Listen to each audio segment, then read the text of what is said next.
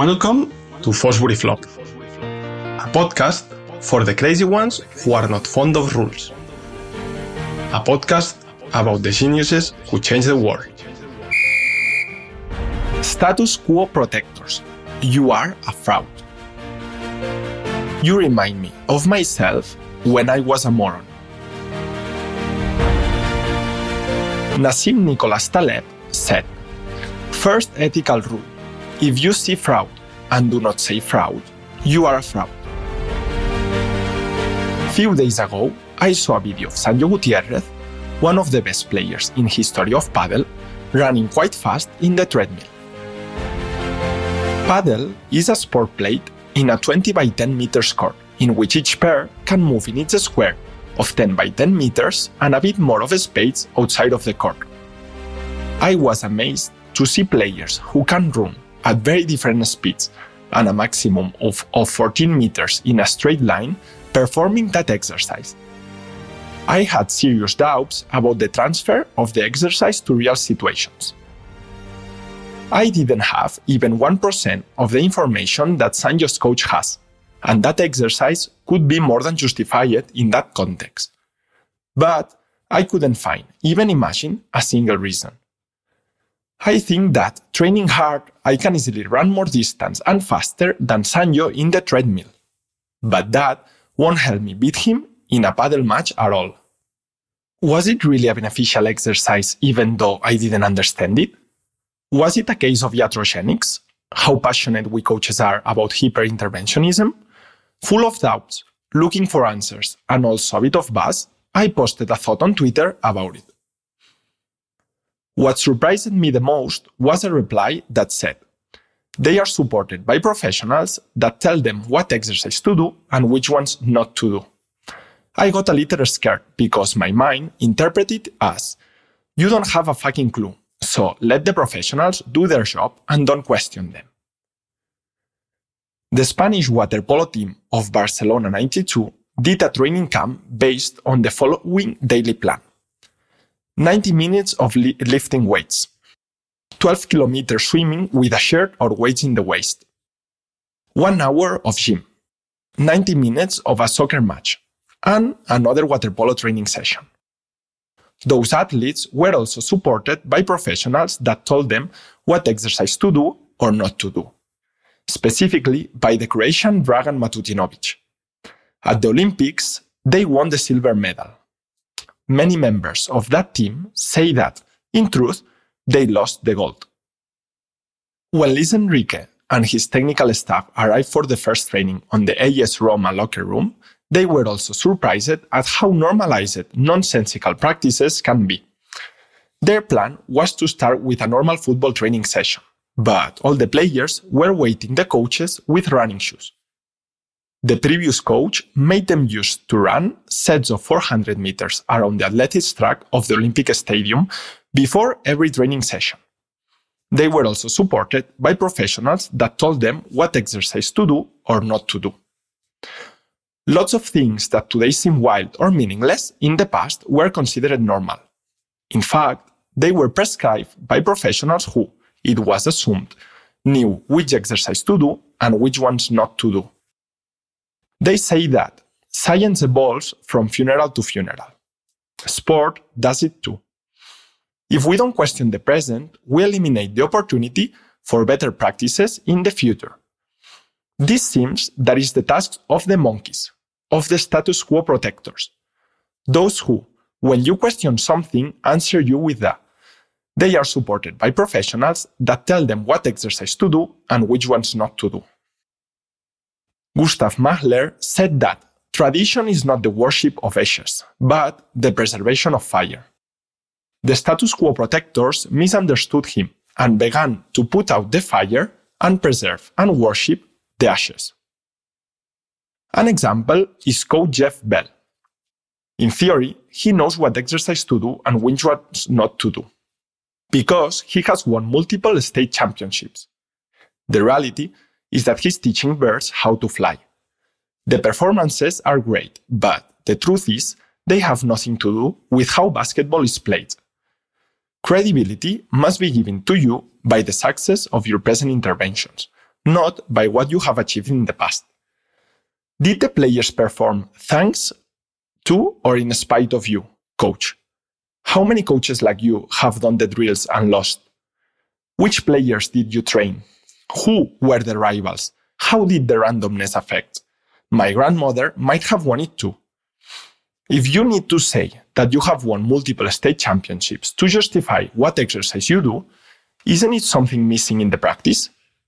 He thinks he's designing basketball drills, but at most I would dare to call them physical education tasks. Nassim Nicholas Taleb said, his star trader proved to be extremely successful, but I have enough arguments to convince him that he's a dangerous idiot. Another example are tennis coaches and their devotion to perform exercise far away from the essence of the game. Put the player to hit the ball cross-court the whole training hour. No competition, no decision-making, just by repeating the technique and believing that he's automating it. He will be a good player in the exercise, but not in the sport.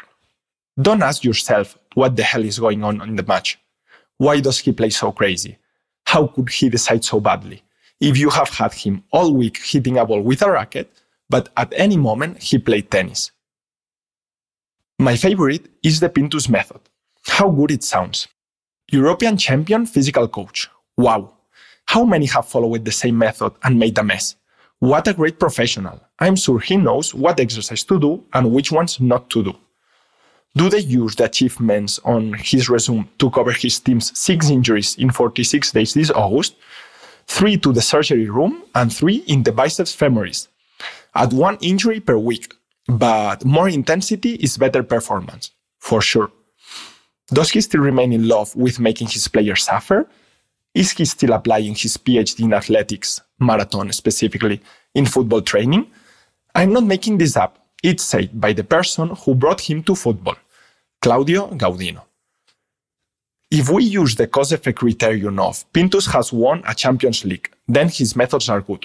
Perfect. I will say that Pintus was Juventus' physical coach who systematically used drugs and prohibited substances to improve the performance of his players. Then, his methods are bad. Past events look less random than they were.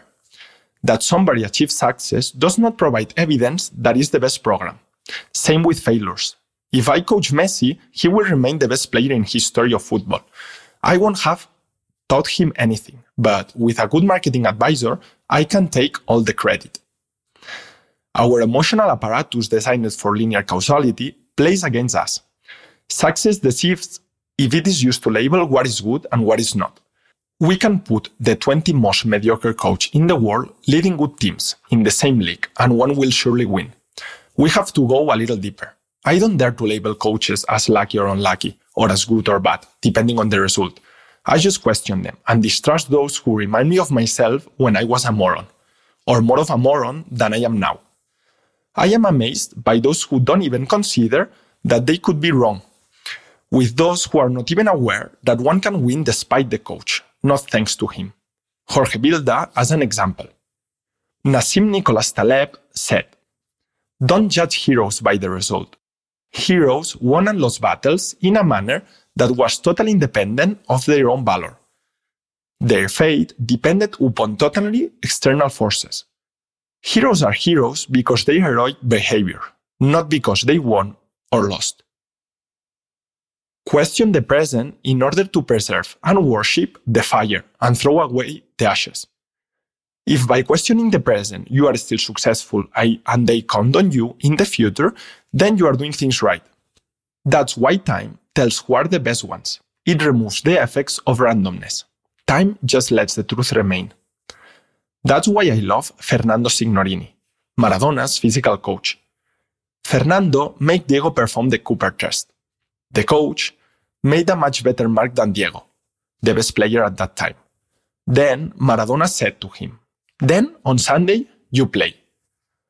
Diego didn't want to gabble explaining to him that if the coach had a better mark than the player, little information about football performance was provided by that test. Maradona was also supported by a professional who told him what exercise to do and which ones not to do. Specifically by a professional who was wrong but who knew how to rectify instead of protecting his biased beliefs, not a common practice among professionals, and becoming a status quo protector. In fact, Fernando labeled that episode as the first great lesson in the preparation of footballers. I'm waiting for the day when Pintus jumps more than Modric on the fashionable ChronoJump vertical jump platform, and the Croatian tells him, "Then, on Sunday, you play. Depending on how the physical coach reacts, he will earn my respect." It is true that the best players are supported by professionals that tell them what exercise to do and which ones not to do. I have many doubts that these professionals tell them the truth. In fact, I think that many are monkeys and status quo protectors. Full of biases, they insist on defending their beliefs from being questioned, lest they run out of the stream. Edward Smith, in 1907, was the captain of Titanic, and said, "But in all my experience, I have never been in any accident, of any sort, worth speaking about. I have seen but one vessel in distress in all my years at sea.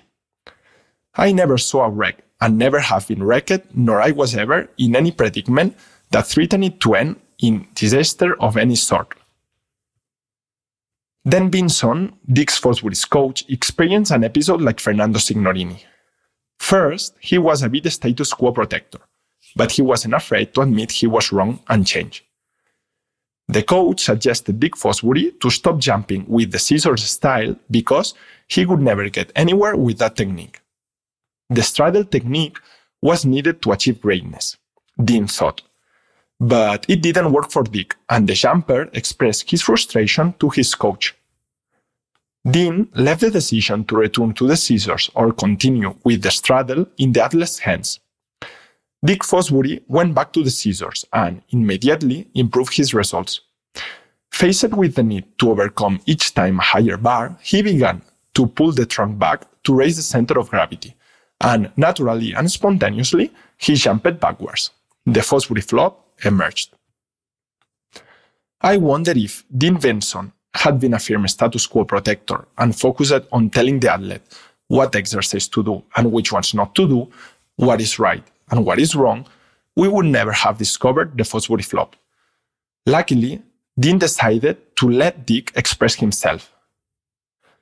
When the Fosbury flop emerged, US coach Peyton Jordan, a first-class status quo protector, jokingly commented, "Kids imitate champions. If they try to imitate Fosbury, he will wipe out an entire generation of high jumpers, because they all will have broken nets." The truth is that, thanks to those who weren't afraid to challenge the status quo, now we only have broken records. If we are not even capable of questioning what the professionals do, the status quo, then we will not continue to move forward. That's why I question everything, to make sure I provide the best for my team and players. I want to benefit from science, the pursuit of knowledge and understanding of the world, but from the science that has rigor, not the one that asks itself what is the universal exercise and number of repetitions to eliminate hamstring injuries for football players. I just follow Natalia Balaguer's advice. Questioning science is how you do science.